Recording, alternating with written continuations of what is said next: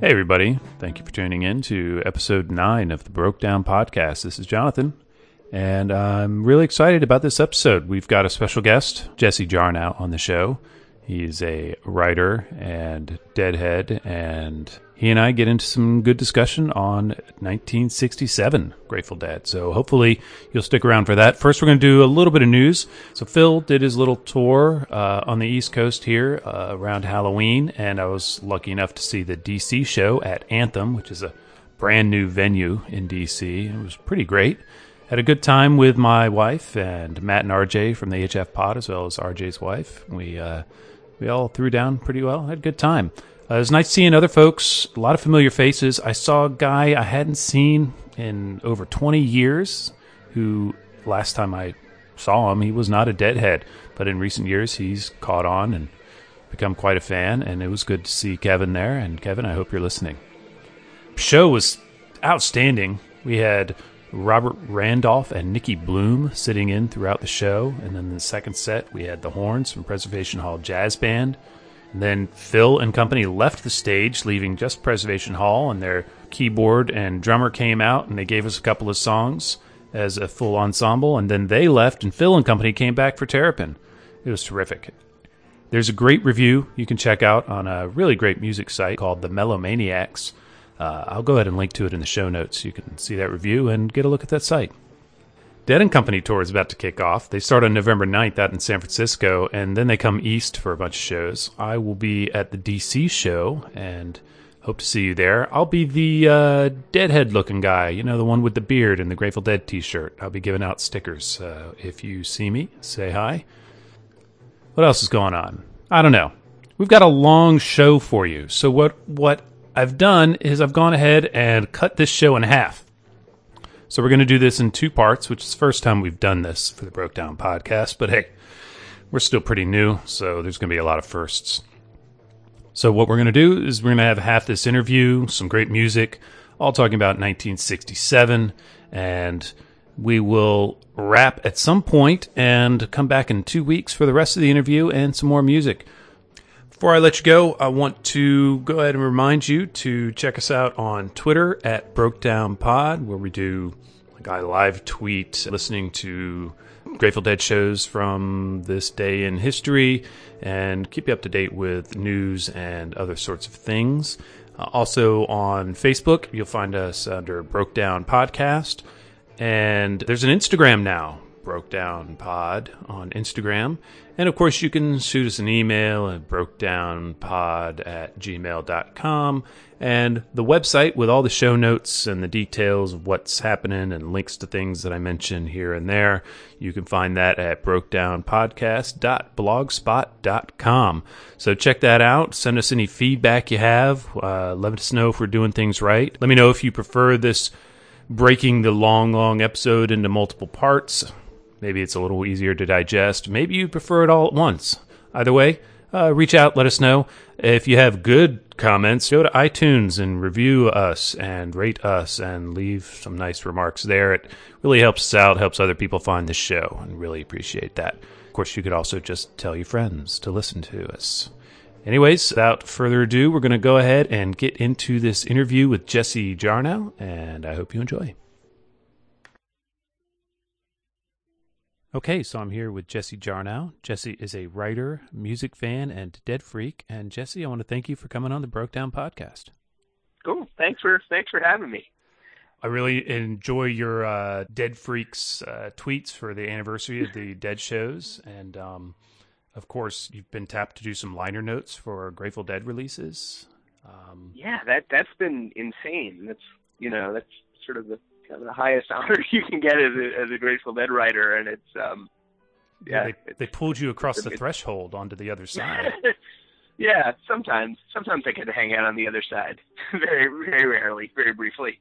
Yeah, that's pretty great. Yeah.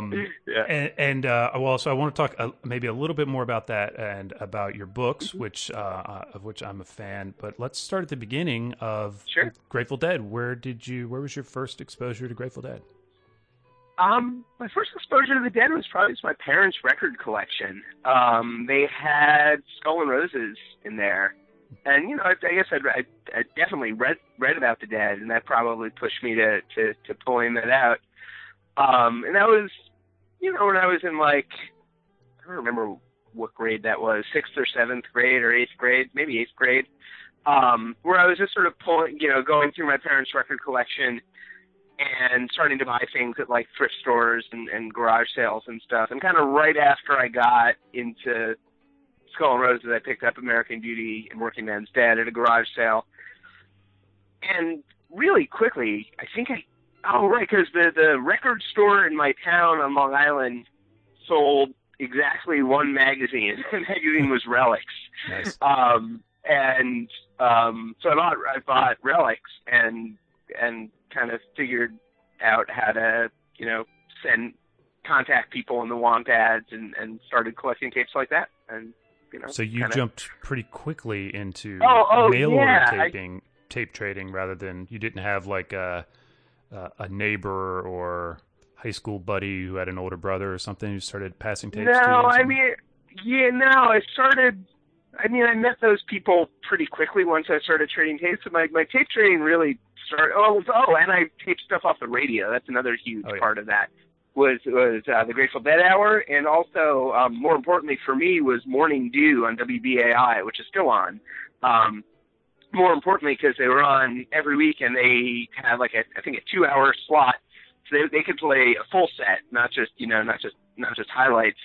And then every quarter, I don't know, a couple times a year, they would have fundraising drives where it would just be Morning Dew all night on WBAI from 10 p.m. to 6 a.m. or 5 a.m. or something, and I would stay up all night with a box of tapes in my living room and tape. It was great. That's awesome. I have very, very fond memories of those nights.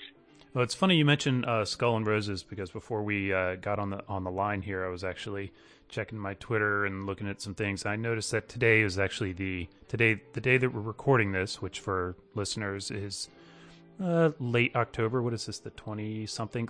24th, yeah. Is the 46th anniversary of the release of Skull and Roses today, 1971. Yeah, the beginning of the Deadheads mailing list. Exactly. And lots of other stuff. Skull and Roses, kind of a weird, anomalous album in some ways. Got a Jerry piano overdub on it. That's kind of one of my little favorite footnotes about that. Right. It's a perfect slab, though, of introductory Dead. It's got your rock and roll, your best bar band in the world kind of rock and roll from that 1970 Dead, but it gets a little bit weird with the other one. Good hooks. Right. Yeah. No, I mean that side with the other one is definitely what pulled me in initially, and then it was okay, how can I find more like this? There's probably a litmus test we could probably start sampling, and maybe I'll do this as I go forward on the show, is what song pulled you in, and I think that'll really tell us a bit about what kind of head you are. If the other one is what got you, then that might tell us a certain story. Yeah. The other thing that really got me was somewhere in there, I think right after it came out, my mom, for my birthday or for, the holidays or something, bought me a copy of One from the Vault, which is, another super early important show for me, and that the Help Flip Frank there, that's, another very early favorite, just the way they slam into it out of the Bill Graham introduction. That extreme sort of, that extreme tightness, which is kind of funny because that's not really what the Dead are known for. Not at all, but they had it going on. They did, and that show really, that was probably, one of the very first shows I knew front to back. Wow, it's a great one. I remember when that CD came out, and it was I had heard part of the show before. I had not yet acquired a LP bootleg of it, but because although they had circulated kind of far and wide, and it was definitely a big moment when I got that CD. It was quite a great release. Yeah. So,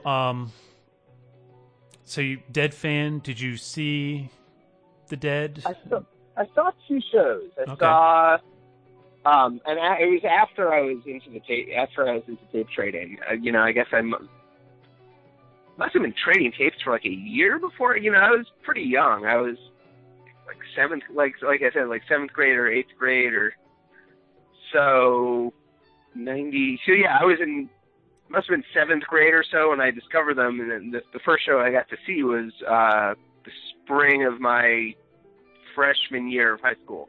I saw March 23rd, 94 at Nassau Coliseum on Long Island. And then I saw them again at the Garden in the fall. And and I had a great time. Like, it was super fun. The first one I went with my dad, who's a head, not a deadhead, but just a head. Cool. And the second one I went with a good friend of mine. But neither of the shows really grabbed me in the way that the tapes did. There were parts of the again, this is probably pretty telling. Drum Space were was my favorite part of those shows. Right. I'm like, yes, they're jamming finally. And yeah, but the tapes were really the thing for me. Just that I couldn't put my finger on it at the time, but really just that intimate pre-75 sound is what I like. Very cool. Even still. Fair enough. I think that you will get a lot of agreement with that in our community. As a music writer, I know you did a lot of magazine work. I believe I saw you did some writing about Phish, which, I come from the Phish scene as well, so I know I've seen your name through there. At what point did writing about music become like a thing for you? When did you realize this was your path? Or I mean, so writing by itself has always been kind of like the thing for me. I mean, along with listening to music, but kind of since the first time I could string words together, like on a piece of paper, like first grade or second grade. I just remember getting like my first journal and just like, oh, I can like make up a story. It was some ridiculous story about a kid and his pet cat or something like that. So I was always writing like obsessively. And that, I really actually couldn't tell you when it dovetailed with writing about music. I had some zines in, I guess I did like a video game zine in like fourth or fifth grade and like school newspaper kind of stuff. Cool. And somewhere in there I started like writing like occasional like record reviews or writing about music in the school paper, and it kind of grew out of that. But it was always just writing. And when I went to college, I was same kind of thing where I was doing a lot of other writing besides music writing. But music writing also seemed like maybe the easiest open path for me in terms of being able to get paid to write. That it's certainly the late 1990s that was a real viable career option. Maybe less so these days. But started writing. Was also posting a ton on Usenet, Rec Music Fish and Rec Music. Well, probably not as much on Rec Music GNet. Probably more on Rec Music Fish, and mailing lists and things like that. And that sort of step by step kind of worked its way into writing in print. I think my first print music writing besides the school newspaper was Dupree's Diamond News. Oh, I had pieces in like the last issue, maybe the last two issues, and then Relics, and kind of up the ladder from there. Wow, I'm gonna have to go and pull my Dupree's library out of the attic and take a look at those pieces. Terrifying. Yeah, well, we all look back and shudder at things we might have done, but it's a path, right? Yeah, it's true. And so you wrote about Phish, you did some articles, quite a few articles, judging from some my limited research. I'm not a big research guy. I spend more time listening to Grateful Dead, mind you, but you wrote a book about Yo La Tengo. called Big Day Coming, Yo La Tengo and the Rise of Indie Rock. And I have listened to Yo La Tengo a bit over the years, and I think somebody said this to me in another podcast recording. I listened to this band. I don't think it was Yo La Tengo. I listened to this band because I knew I should. And so that's why I first listened to them, because I knew I should. And I quite like them, but I don't think I get them. Well, I know I don't get them anywhere near on the scale that you do. Maybe you could give our listeners a picture as to why a Deadhead should check out Yo La Tengo. I can definitely do that. Or try to do that. So Yo La Tengo were a band that I listened to in college a bit. You know, I had an album or two of theirs. All while I was discovering Phish, I was kind of and the Dead and kind of the, you know, the jammy world. I was also kind of on this parallel track where I just got really into Sonic Youth and, you know, kind of bands that were sort of around the Knitting Factory in that era. So that was kind of a separate development. When I got to New York, I moved here after college. I graduated in 2001. I had some roommates who were way into Yo La Tengo. That was some musical common ground. And then it turned out that they just played all the time in New York. And I started to go see them. And every time I went to go see them, it was something completely different. One of the very first times I saw them in New York, they were doing this really beautiful set of music, these kind of scores to underwater documentaries. Wow. By Jean Penlevé, the French producer, the French director. And they're these big, spacey, atmospheric instrumentals that are kind of there's definitely an improvised quality to them. So that was a real, like, oh wow, these guys jam alto. So then I, you know, like I said, I started seeing them, and then like one time the members of the Sun Ra Orchestra would come out and like improvise with them behind their songs for the whole set.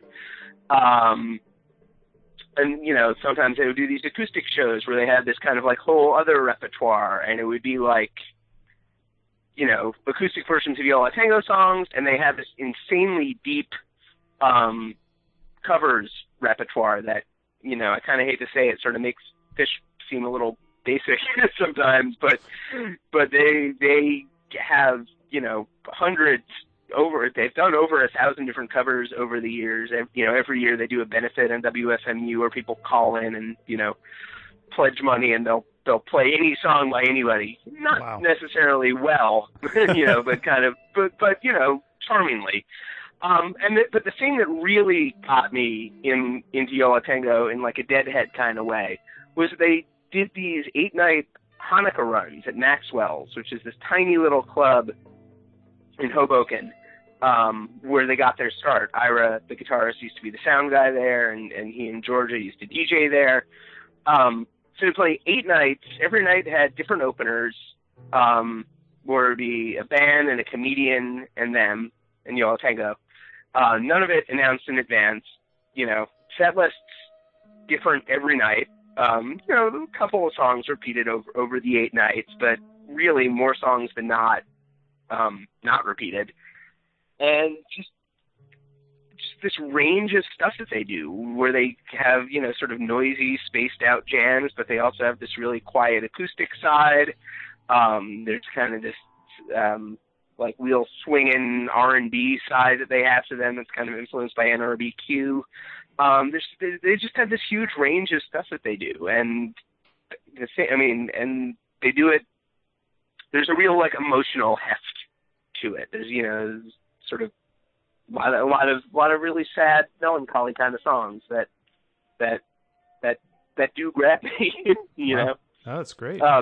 Yeah, so there's you know, a lot of sides to Yo La Tengo. Like one of those Hanukkah shows, like Tortoise played with them for the whole show. Like just you had Yo La Tengo and the guys from Tortoise up there just improvising parts along with, you know, every tune. They go really, really, really deep. Like you can totally be Yo La Tengo tape collector or you know, Yo La Tengo head.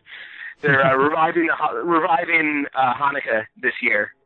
Maxwell, Maxwell's sort of closed, so they're doing it at the Bowery Ballroom, and I'm in for all 8 nights. I'm pretty excited about it. Terrific. Wow. Well, you've cemented my interest, and I will go back. Cool. I have a handful of shows of theirs from NYC Taper on my phone that I go to now and then. I'm working on it. My current project with them is really to just kind of listen to the same things over and over till I kind of grok those, and then continue spreading out. And their studio albums really are the starting point. I Can Hear the Heart Beating is one, and then Nothing Turned Itself Inside Out are both kind of, to me, the two key studio records. And then, to me, that kind of frames their live sound pretty well. Cool. Noted. I did spend some time mining those records, but I can always go back, and I should go back and get back to them. Nice. So the next book was a bit different. It was Heads, a biography of psychedelic America. And I read this book rabidly. When I got it, I tore right through it and then reread it. This book, if I may tell our listeners, before I ask you to tell our listeners about it, it starts with a single point on the map,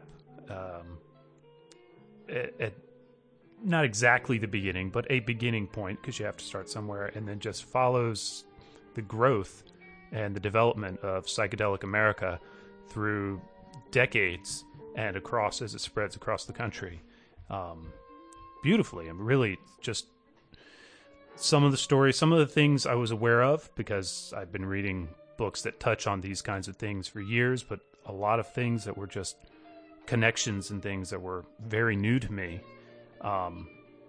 It's just it turned into a pretty broad work. What was your springboard? What did you set out to write when you started with this? Well, first of all, thank you. I'm really glad you liked it. It's hard to say. My springboard, there were, dozens, if not hundreds of them over, in the however long I was a dead freak before writing that book and an acid taker. So, in that sense, taking acid and listening to the Dead were the springboard. And I guess what I set out to do was to write a book about that relationship in terms of why it's important to American culture. And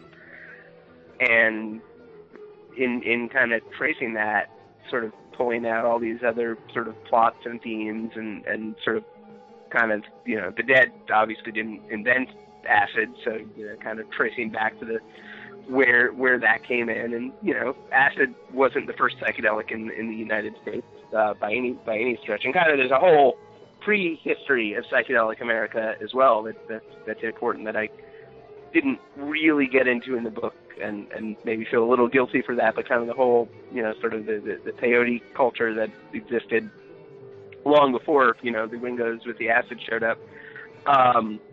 But yeah, a springboard for me was growing up in, suburban United States in the mid to late 90s when acid was completely plentiful. And I read the Electric Kool-Aid Acid Test, and I read, various books about the 60s and biographies of the Dead, and there were just all these stories that I wanted to know. Like, a lot of the stories ended with, oh yeah, and then the Brotherhood of Eternal Love got busted in 1972 making acid, and, and then there's kind of like a blank. It's like, well acid, who were they? Acid, and what happened after that? And why do I have it now? Right, yeah, acid didn't go away, so what's going on? And just, kind of trying to draw those connections out.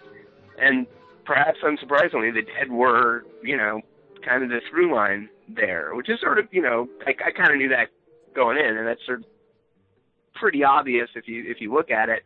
But actually, like, kind of proving that, or, finding the people who would say, like, oh yeah, I was selling acid at Dead shows this year, or, there was a guy traveling with the band, traveling around, following the band around. I picked up acid from him in '74, and then I passed along my connection to my friend in '77, and like be able to like, draw that line out, and was something I wanted to try to do.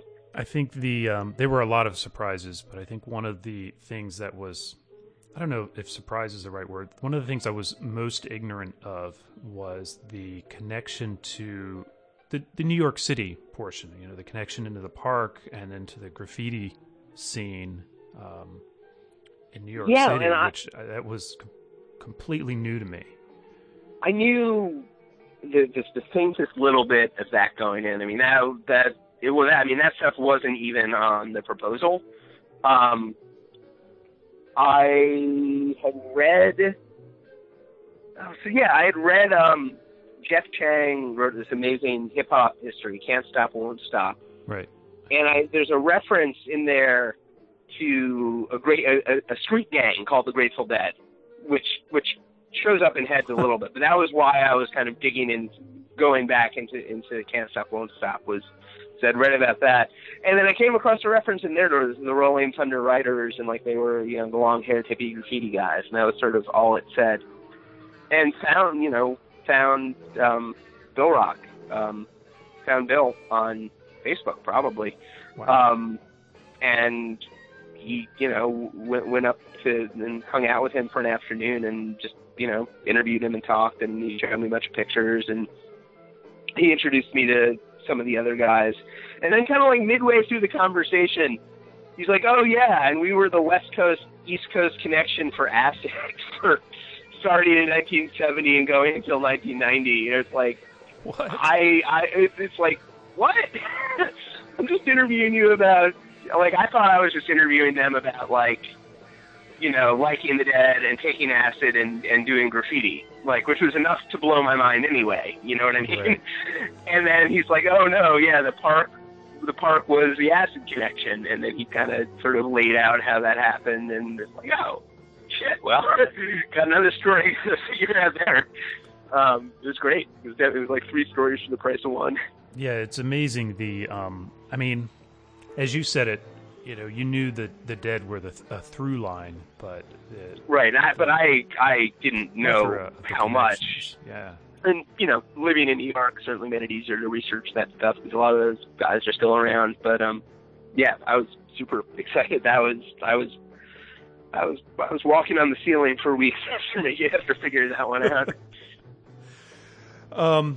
So let's talk real quick about.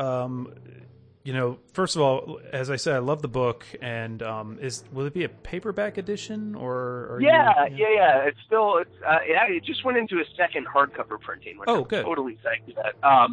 Because it was actually kind of hard to find for a while, and you can tell the difference between the printings because the cover material is slightly different. There's a paperback scheduled for late next year. Okay. Still a while away. But still, second hardcover edition, so that means folks should be able to get it pretty easily wherever books are sold. Yeah. And I'll there'll be some corrections and additions in the paperback, but probably not that many though. God, I'm definitely accumulating files worth of additional stories that maybe someday I'll get to write more of them. A second volume, perhaps. Yeah, something like that.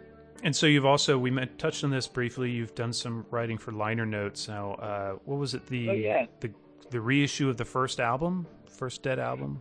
I've done a few. I did the first one I did for them was, I don't remember which number it was. It was the Dave's Picks from the Academy in New York in '72. Great that had the first jammed out truckin'. So it was the 26th, maybe 27th. I don't remember which night it was.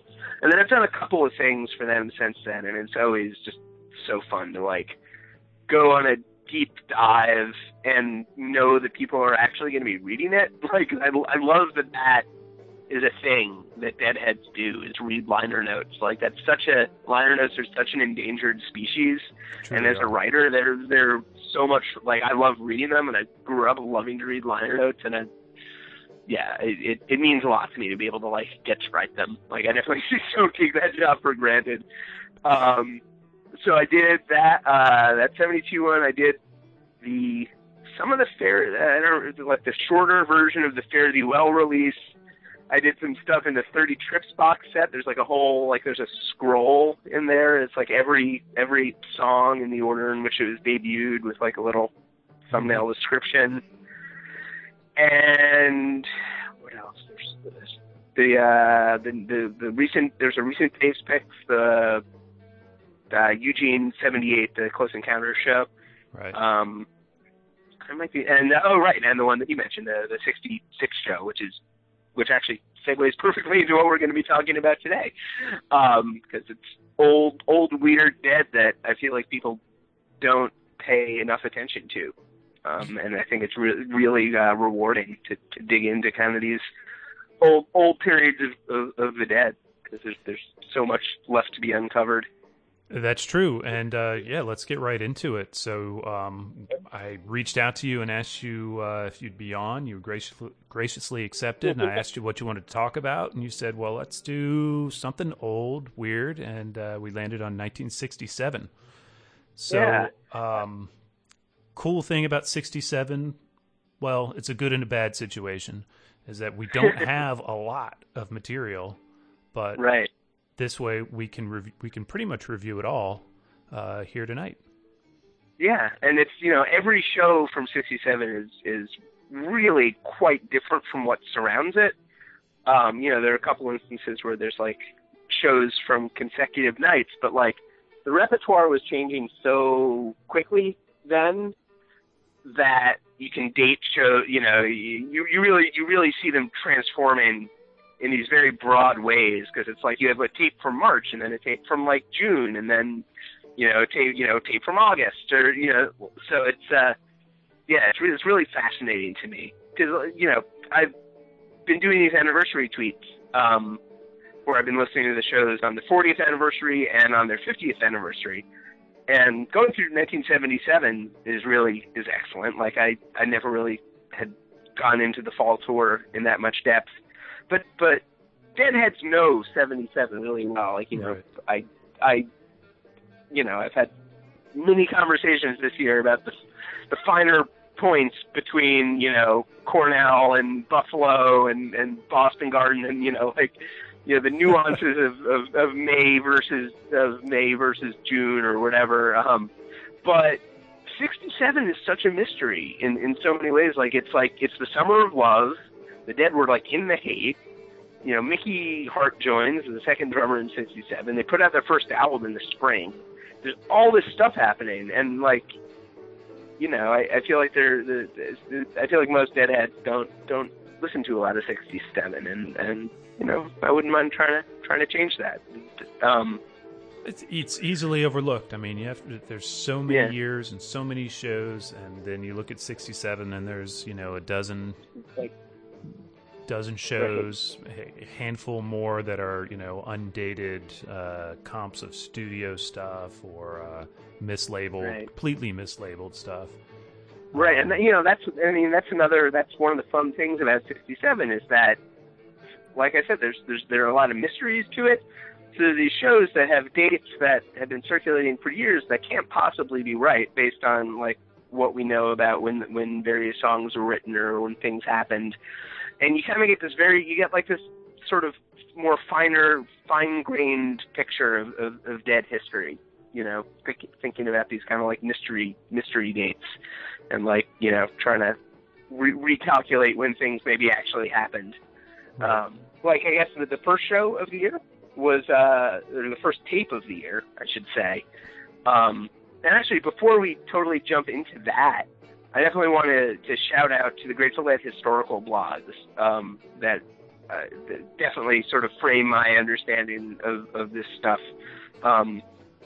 There's the amazing is it Dead essays that we're working off of. There's this great post, sort of like a guide to 1967 Dead tapes, where it sort of sorts through the issues of each recording. But also there's Corey Arnold's amazing Hooterolling blog. He also has Lost Live Dead, but on Hooterolling he's done these series of posts where he's just trying to make an updated performance list for the Dead, like just every single place they played. And, you know, Dead Base has done that, and Dead List kind of has that, but neither of them are really updated frequently. And so Corey is kind of sort of making this nice little anchor of Grateful Dead scholarship. So kind of listening to these 67 tapes was, you know, I was doing it very much with the Dead Essays blog and Corey's various blogs as kind of my guides. Yeah, I want to echo that.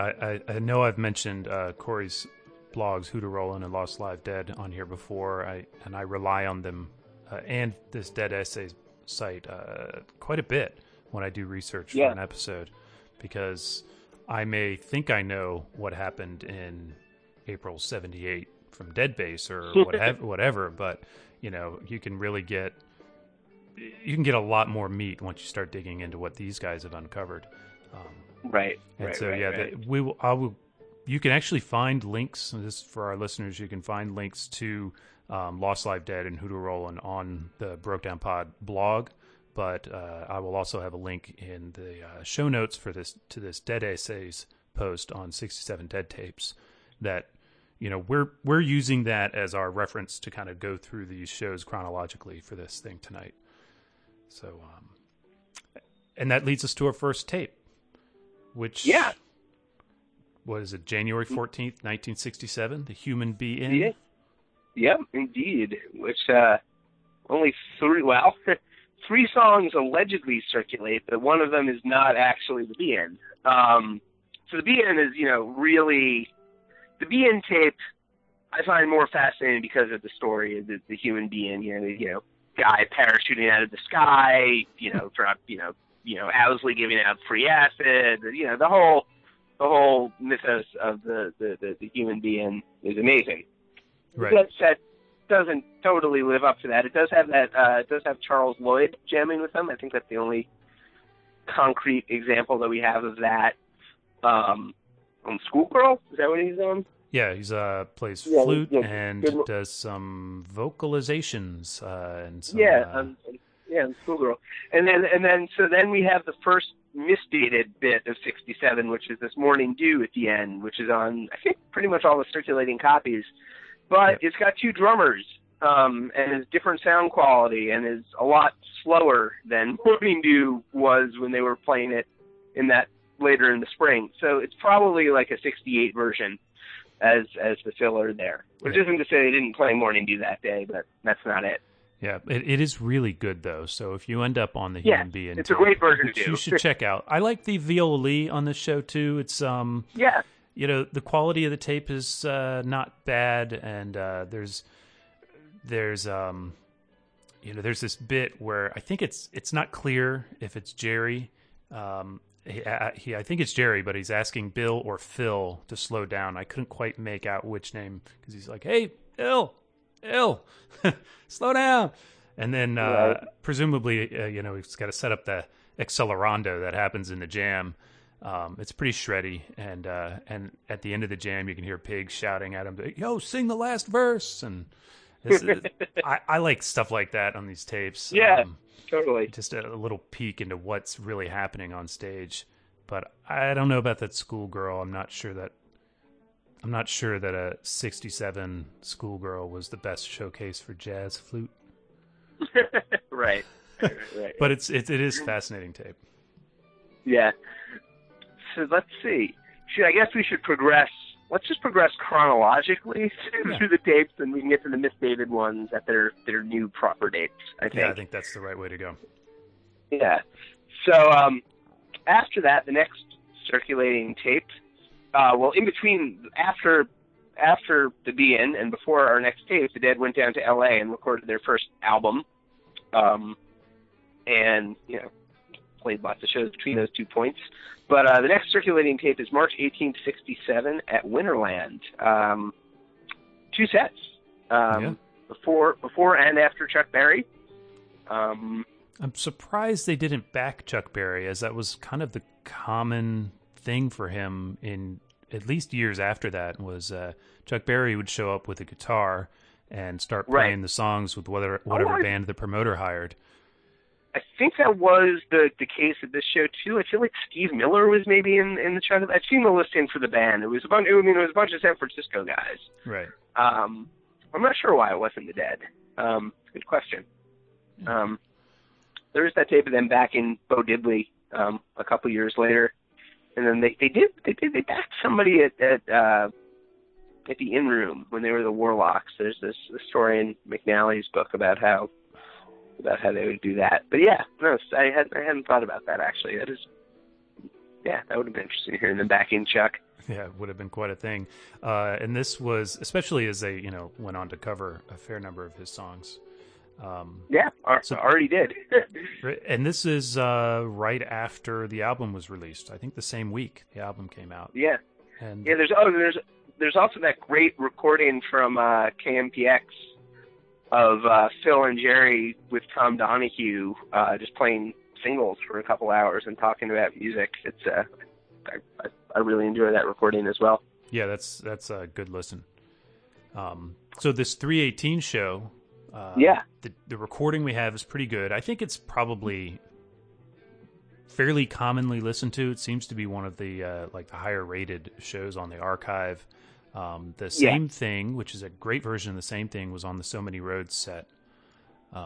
It's the last one that we know about until 71, I think.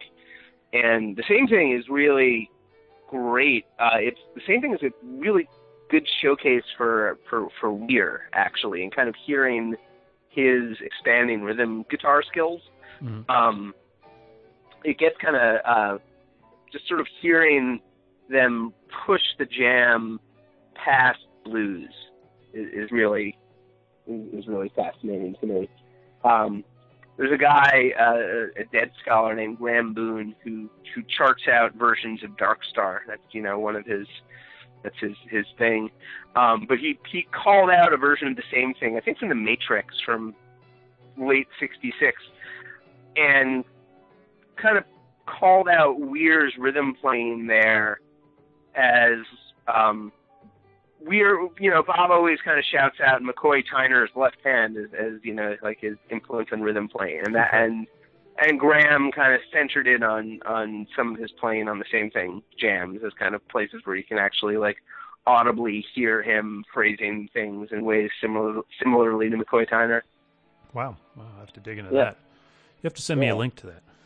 Yeah, so there's a lot of great songs on this. There's a really number of good Pigpen showcases. It Hurts Me Too. What is it? Next Time You See Me. There's a Morning Dew on here. Kind of a longish Dancin'. Quick and Dirty Golden Road, and a really hot, tight Cream Puff War, because they're all pretty short. Definitely the first Golden Road that we have of two, but probably one of the very, very first ones, because they wrote it they recorded the album, and then the record company asked for a single, and they wrote the Golden Road, and they recorded that a little bit later in San Francisco. So that was probably still one of the very freshest versions of that tune. Oh, wow. And then, so then we jump ahead chronologically to almost a month, to April 8th. And this is a little unusual. Total oddity. I didn't know about this one until I started getting into the 67 stuff deeply this year. The Dead made a couple of appearances on local TV, and this may have been the only one where they actually where they were able to play live on KPIX in San Francisco. Ralph Gleason, the great jazz critic and pop critic, interviewed them.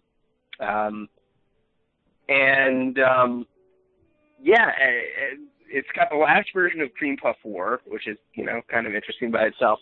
But the real interesting thing on it is this version of Walkin' Blues that's a mashup that they did, the KPIX people did, where they alternate between the Dead's version of Walkin' Blues and Quicksilver Messenger Services version of Walkin' Blues, right, which is, as a way to demonstrate the ways the two bands approach it.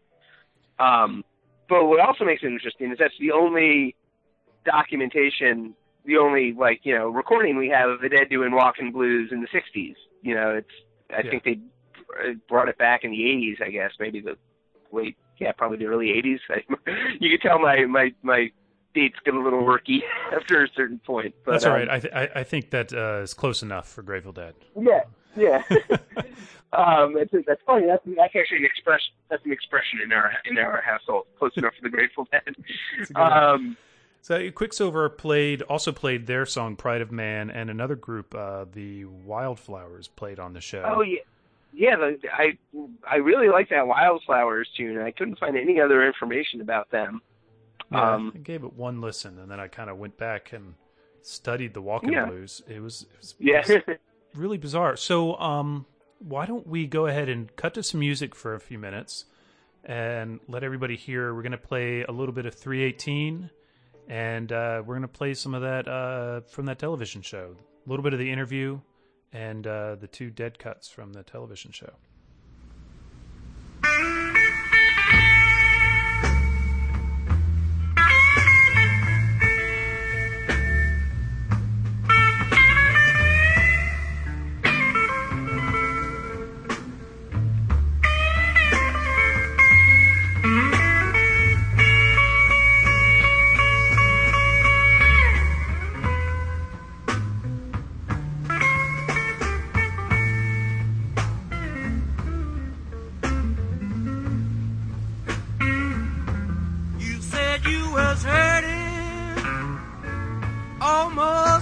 Your mind, 'cause the man you love hurt you all the time. But when things go wrong with you, it hurts me too.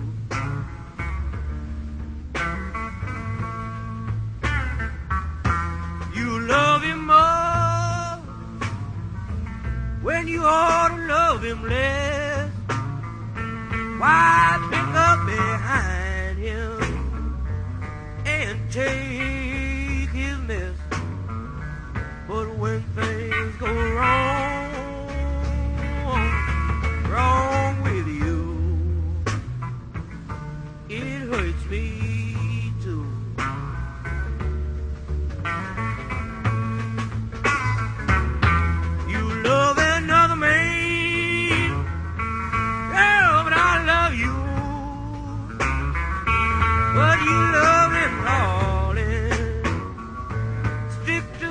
Just about like glue. But when things go wrong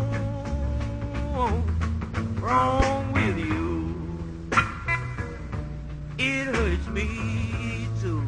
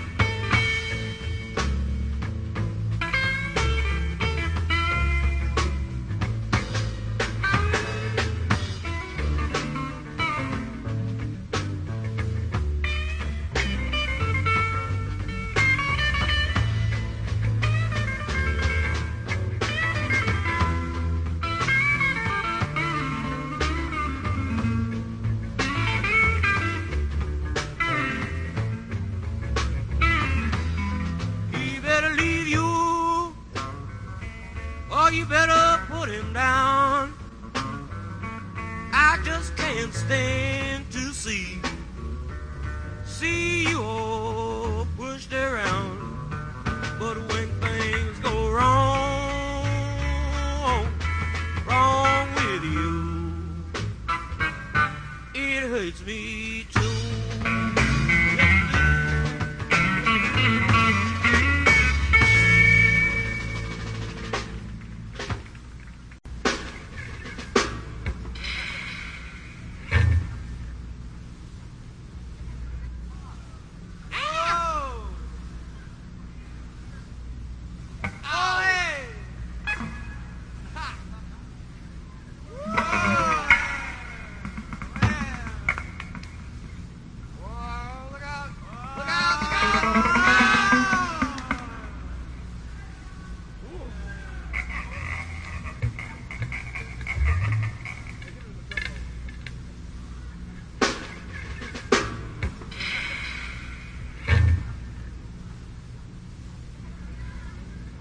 doing this to kill time here, Sam.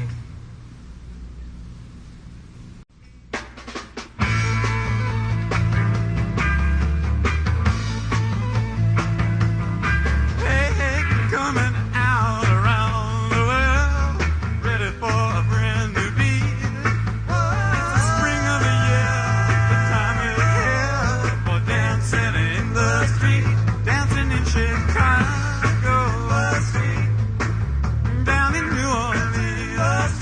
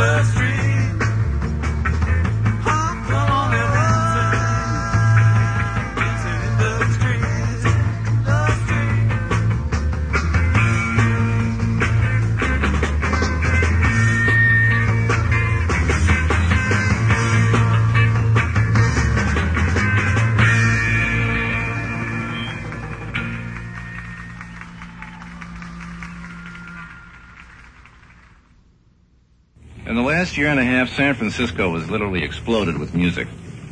The rock bands are some of the most interesting bands in the country, and one of the most exciting and interesting bands in San Francisco these days is the Grateful Dead. We're talking to the Grateful Dead, particularly to Jerry Garcia, the lead guitarist. Jerry, what kind of music does the Grateful Dead play? Loud music. Loud music. Dance music. For dances. At dances. Where does it come from? Do you write it all yourself? No. We write some of it. We steal it from a lot of places. Yeah, we steal it from a lot of places. As many as we can find, as a matter of fact. We're clever thieves. And we're clever thieves. Steal it from a lot of places and rearrange Sort of it. like the Baroque era. Do you have any particular bank vaults of music that you raid periodically? Old blues, new blues, jug band music.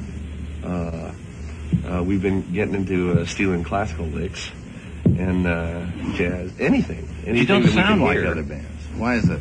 Well, because because we're not other bands.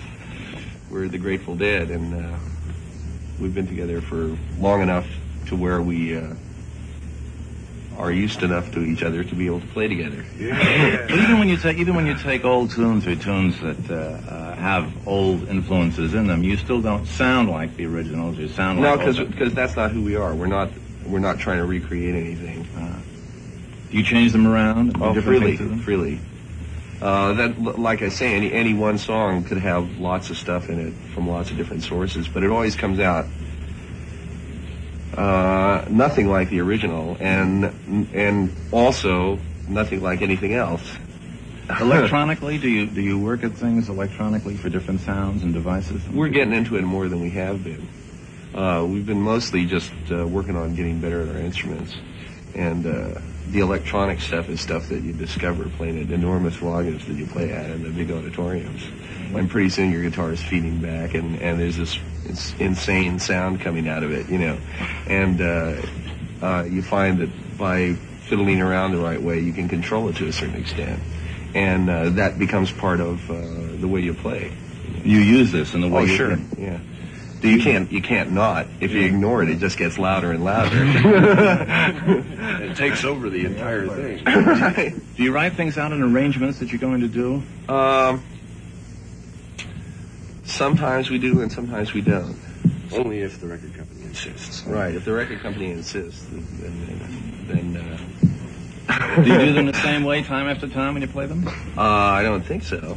There are a few that are more or less the same most of the time. In general contour, you might say. Right. But the events inside them aren't always the same. And the thing that we really like is when it's not. You know, when something new suddenly happens and we're suddenly playing differently than we used to. You know, it's just this sort of evolutionary stuff goes on. What kind of thing can tick that off in the course of playing a tune? Playing it long enough. Good vibes. Playing it long enough. Yeah, and a good situation, you know, a lot of feedback from the audience and you know, dancing and you know, playing in the big auditoriums is conducive to that. Well, things that you've done yourself in music will suggest themselves to you at various points in playing a tune and an individual performance? Or your serial composer will come up with some... Yeah, that's kind of what happens. It's just all of a sudden, you know, another possibility reveals itself to our wondering eyes and ears. Or somebody will play something, and it suggests another place to go. Change the whole tune? Right. Yeah. We like to let it go as far as it'll go.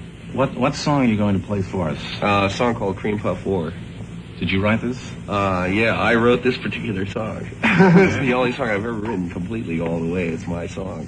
And it steals from all those places? Oh, yeah. Well, I mean, just the actual song, meaning the melody and the words, but the rest of it is... To the extent that all of us in our own playing steal from everywhere. Right. Okay, let's hear it. Okay.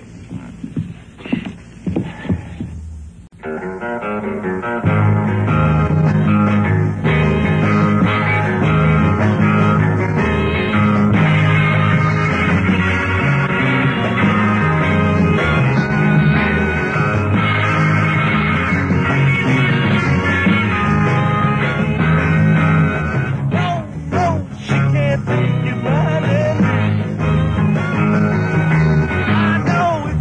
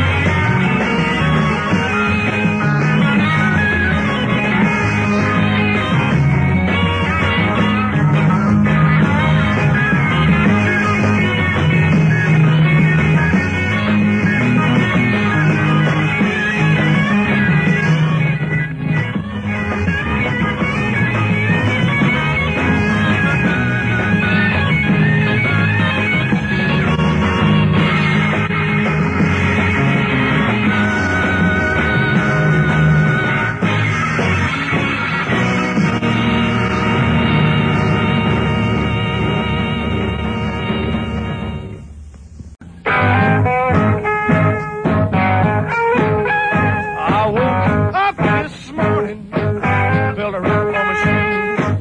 You know I had those feet on walking blues. Woke up this morning, felt a rub my shoe. All people I knew I had those good old walking blues. I'm gonna leave in the morning if I have to ride the blind. I've been mistreated now, I don't mind dying. I'm gonna leave in the morning if I have to ride the blind. Well, I've been mistreated and I don't mind dying. Well, now brooks run to the ocean, ocean run to the sea. If they don't find my baby, be the death of me. The brooks run to the ocean runs to the sea. Well, if I don't find my baby, it's gonna be the death of me.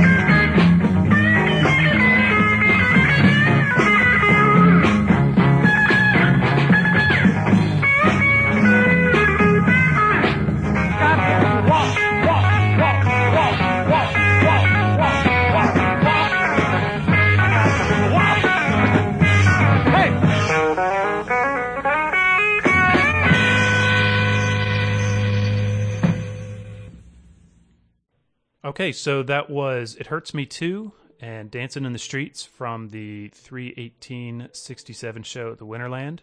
And then from April 8th, 67 at KPIX Television, Ralph Gleason interviewing Jerry, then Cream Puff War, and then Walkin' Blues from both the Grateful Dead and Quicksilver Messenger Service. That's weird stuff, man. Weird, wacky, and wild stuff, as they say. Yeah. And then the tapes, there's another gap.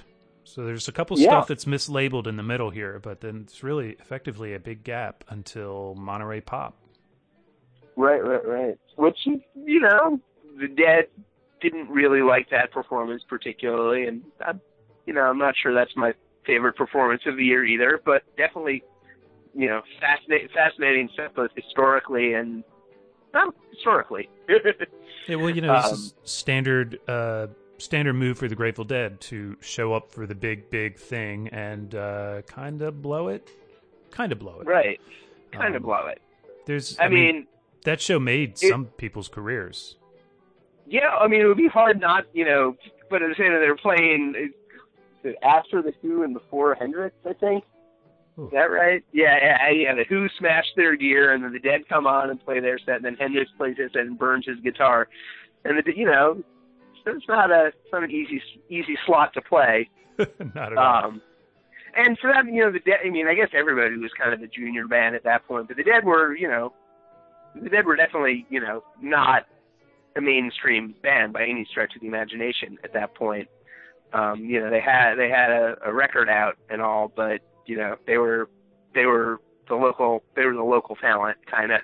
Right, but this was the same. This is the same gig where when Janis went out and played, and then they realized they didn't have the cameras on, they gave her another set.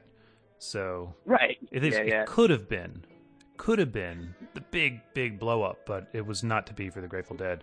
They did do like a 20-minute alligator caution sequence, which is pretty cool and kind of early for that kind of expansiveness on those tunes, I think. Yeah, I mean, well, that's the first circulating alligator, I think, which also means that it's the first lyrics by Robert Hunter, which is kind of cool. Is that the one where somebody there's somebody. Oh yeah, this is kind of another interesting Grateful Dead festival thing, and another note about 1967 being a mystery. There's a guest harmonica player on this recording that's not Pigpen. Like, it's somebody who doesn't know the tunes. So it's one of the, that was the Dead's biggest show in '67, probably. Arguably. Yeah, let's say yes. Yeah. And yet there's still this mystery guest on it that hasn't, like, nobody's stepped forward to claim, oh yeah, I was the guy playing harmonica. I mean, given the quality of the harmonica, I guess maybe I understand that a little bit. But the same actually holds true for Woodstock. There's a rando on the Woodstock Love Light who's like rapping about Chicago, like right as the song starts, and nobody has been able to identify the sketchy rando stage crasher. I think I'd block that guy out. Ken Babbs tells this great story about, like, how you can kind of see this happening a little bit in the footage, but his job was to lead the guy away, to, like, sort of peacefully get him off stage, and he did that by dangling a joint. You can kind of, you can't really see it, but you can kind of maybe, you can kind of see it if you want it.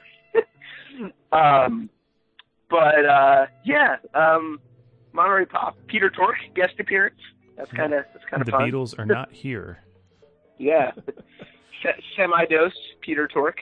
Semi, yeah. Speaking of dosed, so the next thing is the Straight Theater, 7/23/67. Yeah, and I had only heard the fuller version of this recently.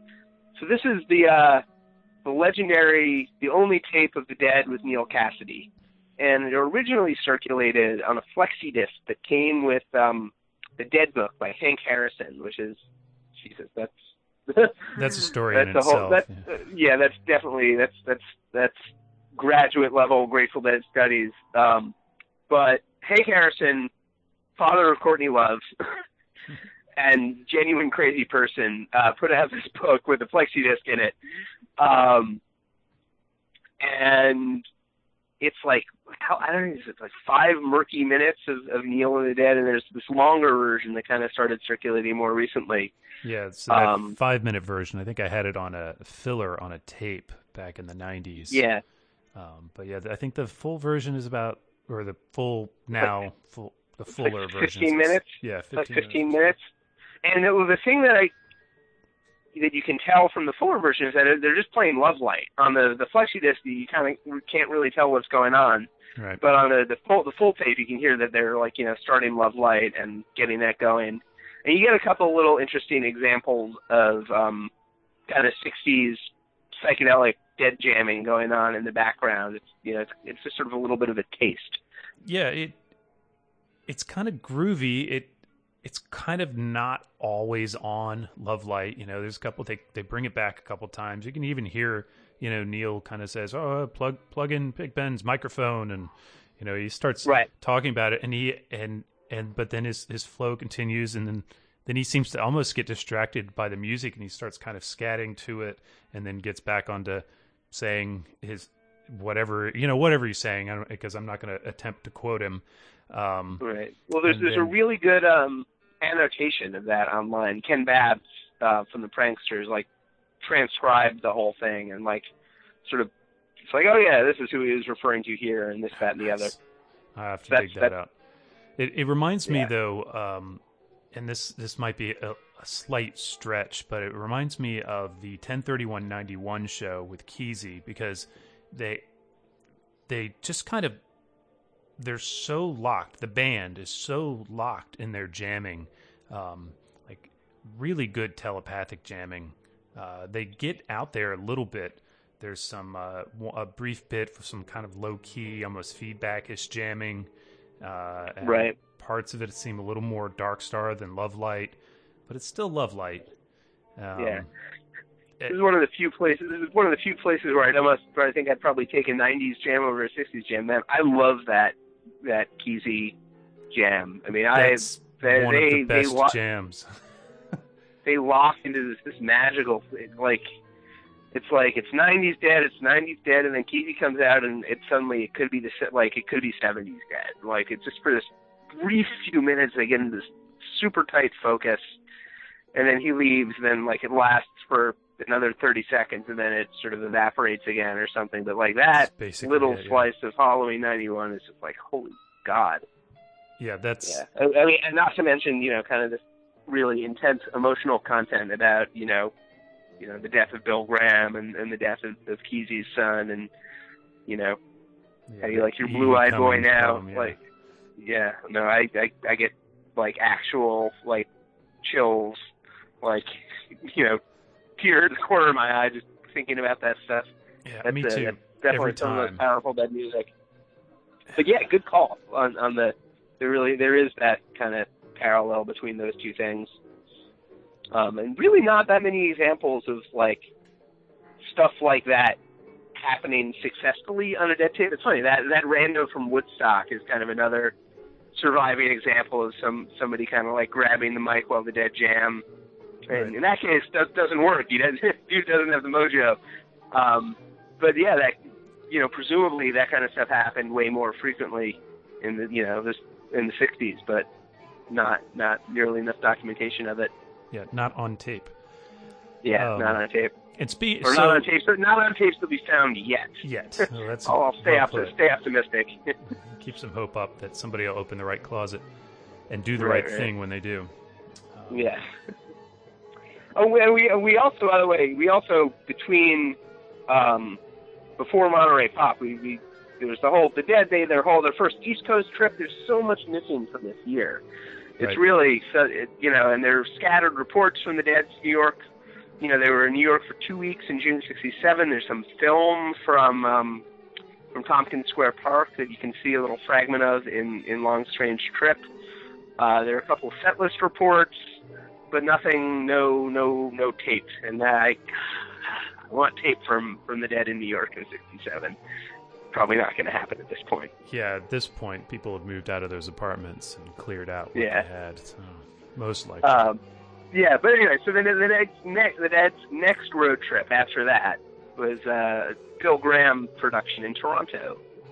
Is it a week? How long? They were in Toronto for a long time. I think it's like 5 days or something like that. I don't have the list in front of me, but it was a bunch of days, and they also played the afternoon shows a couple of times at Expo '67. Yeah. Which is this kind of amazing sort of World's Fair kind of installation that's pretty cool. But we only have recording purportedly from 2 of those shows, and really only partial ones at that. Right. So what we have 8/4, August 4th, and it's again, these were at the O'Keefe Center in Toronto. I've got notes about a Viola Lee, pretty big Viola Lee, 20 minutes long.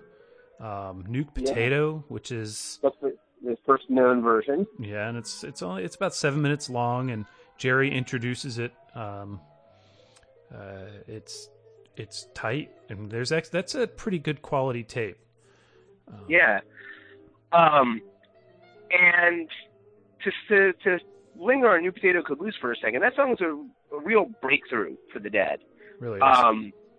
The Dead, this is, this maybe speaks to some of the reason why people don't listen to as much 66 and 67 Dead as maybe I do.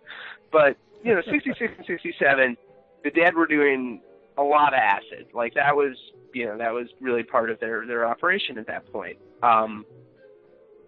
But it kind of took a while for them to really be able to integrate that into their songwriting.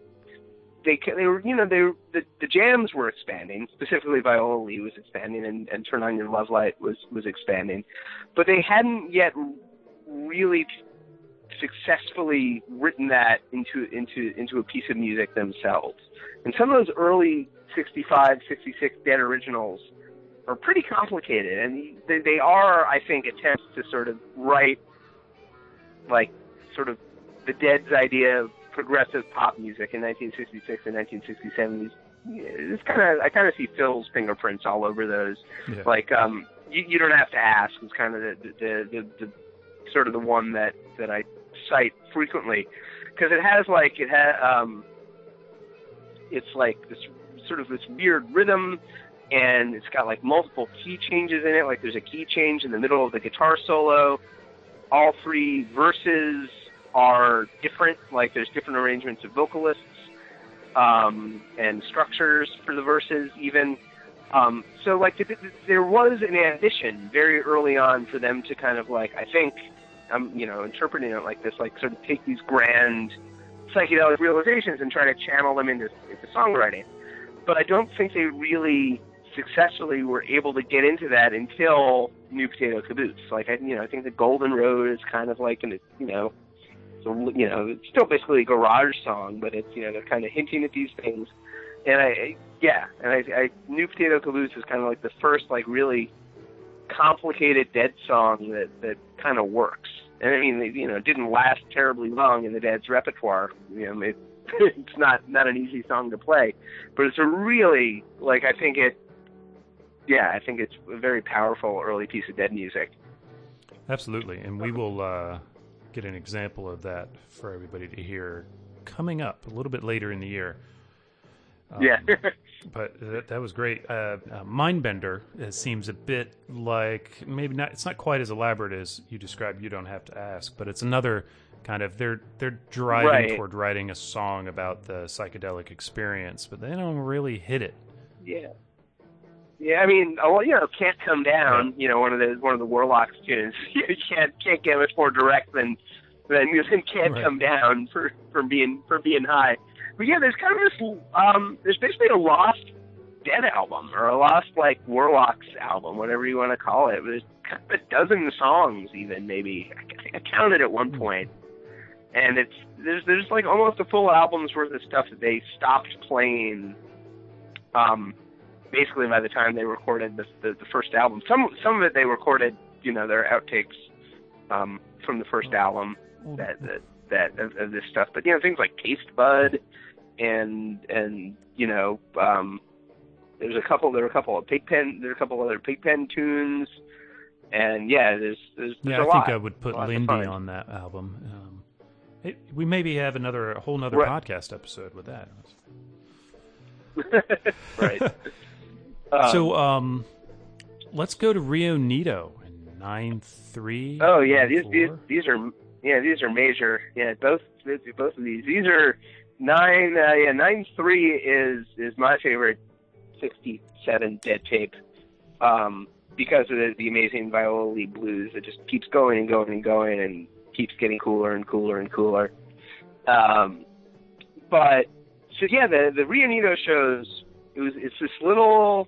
From the pictures that I've looked at, it looks like this little sort of this little riverside motel resort area on the Russian River, where it looks like people kind of stayed in cabins. It's kind of, definitely very much the sort of the drive-in motel era of American history. And the Dead apparently were also practicing there. That seems like what a couple of the references say. So they were up there, they were rehearsing at the music hall and then gigging at night. And that was right after Robert Hunter had arrived back in the Dead scene. He wrote the lyrics to Alligator, but he sent those in by mail. And Garcia wrote a letter to him and said, "Yo, come back to San Francisco and be our lyricist." And this weekend, that weekend in Rio Nito, Labor Day weekend, 67, was his first weekend in residence as the Dead's lyricist. And his memory of it is that he heard the Dead jamming. He was lying on his bed in his little cabin thing, and he heard the Dead jamming. And he wrote down the first a verse to a song and brought it in and handed it to Jerry. And Jerry's like, "Oh yeah, this is great." And it was Dark Star. And supposedly that was also the weekend that Dark Star was written, which is fascinating to me because Dark Star doesn't actually show up on any tapes until a couple months later, and live even a few months after that. So it's interesting that they have this major tune kind of in the hopper, but not quite ready to play on stage. But these two shows are amazing. They're, the really early example of the Dead playing an out of town gig in a club, basically. And there's surprisingly few examples of that, and it's amazing. The sound quality is wonderful. There's all kinds of great left turns in the jams. Yeah, can't say enough good things about the jams on these shows. The Midnight Hour and the Viola Lee, and the Dancing in the Street, and the Alligator. Yeah, the Alligator. It's all fantastic. Yeah, this Midnight Hour is on the Fallout from the Phil Zone album that they put out in the 90s.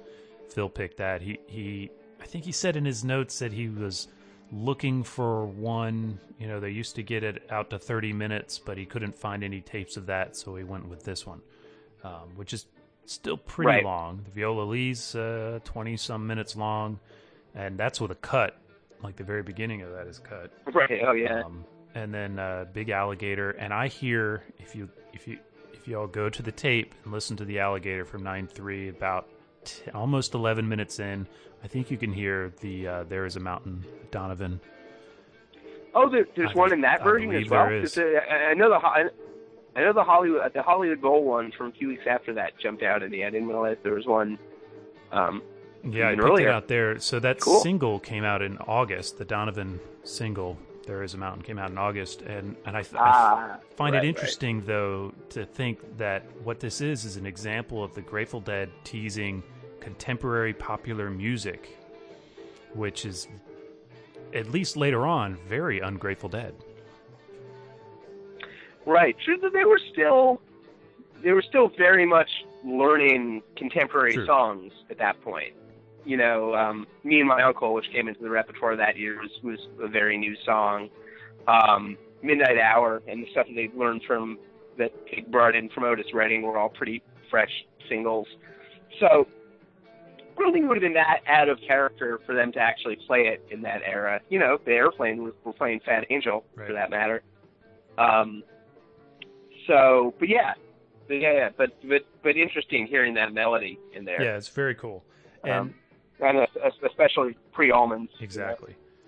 So let's go ahead and play the Viola Lee Blues for everybody. I know you were a big fan of this, and I agree completely that everybody should listen to it. So we're going to go ahead and play that, Viola Lee Blues from September 3rd, 1967 in Rio Neato.